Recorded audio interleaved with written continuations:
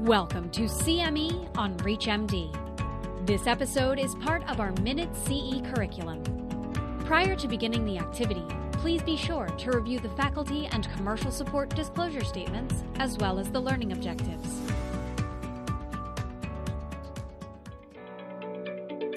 Hello, my name is Dr. Joseph McHale, and I want to chat with you a little bit today about managing adverse events and patient intolerance in combination therapy and early relapse. Now, I think sometimes this topic is not addressed fully, but is so important. As we know, when patients can remain on these therapies over the longer term, they're going to do better. So I'm going to share with you some of the pitfalls that I see as we use these early relapse therapies and some tips to help along the way.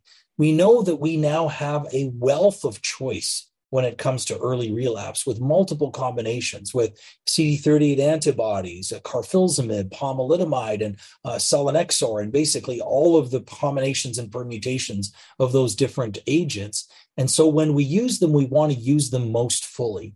And so, of course, we can't cover every possible adverse event, but in high level format, I want to talk a little bit about some of the things that I do to help me manage patients with pomalidomide, with carfilzomib, and indeed with dexamethasone, and of course, the importance of communicating with our patients. So when you first think about pomalidomide, this does have a toxicity profile quite similar to lenalidomide. Don't forget that patients need thromboprophylaxis.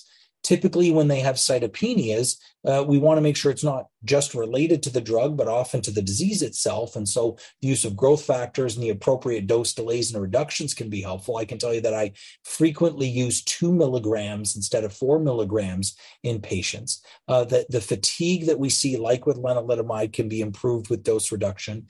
We see diarrhea less commonly, but also with supportive care and dose reduction, that can be helpful. As I mentioned, although the starting dose is typically 4 milligrams, I often use 2, and we know that POM can overcome len resistance, and hence we use it in len refractory patients. In carfilzomib, often we get concerned about cardiac adverse events, but what really helps is to very carefully manage a patient's heart failure and blood pressure prior to starting. If those two things are optimized, more often than not, we're not going to see problems. But we do want to monitor them, especially in that first month. Cytopenias, like I mentioned with pomalidomide, growth factors and dose reduction can be of help. Like with all proteasome inhibitors, don't forget the viral prophylaxis. And very often now we can reduce some of the AEs and even the adherence of patients by sticking to just a once-a-week regimen. And there are lots of ways of being able to do that. And I have to put my plug in for what I call down with dex or down with dexamethasone. Dexamethasone really boosts the effect of almost every drug we use in myeloma, but I think it's important for us to recognize that over time it causes a plethora of challenges in blood pressure, blood sugar, insomnia, mood changes, skin changes, bone changes, cataracts, and the list goes on. So please choose the initial dose carefully, whether it's typically 20 or 40 milligrams. And I really try to keep that only for the first couple of months and then ramp down with most of my patients coming off by 6 to 9 months. But before I wrap up, I want to comment on the critical importance of shared decision-making, because we don't just tell our patients you'll take it and you'll like it. It's so important that when two parties come together, that they share information and they discuss together what the options are to build consensus. Because when the patient is on our side and we are on the side of the patient, as it were, because it's a two-way street, that mutual agreement can be reached. And patients do benefit from this. We know that there are significant benefits, that there's greater confidence in their treatment decisions. They have more trust within us. We know that it can directly affect adherence, both in the short term and the long term. And now we have longer term studies showing us that it actually affects their quality of life and even outcomes like disease remission by virtue of that shared decision-making model.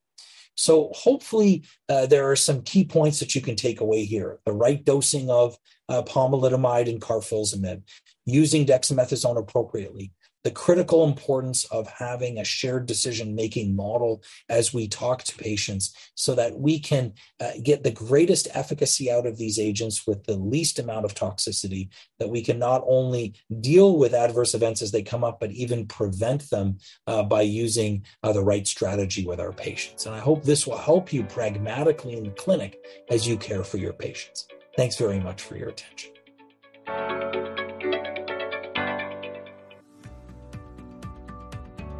You've been listening to CME on ReachMD. This activity is jointly provided by Global Learning Collaborative, GLC, and Total CME LLC, and is part of our Minute CE curriculum. To receive your free CME credit or to download this activity, go to reachmd.com/CME. Thank you for listening.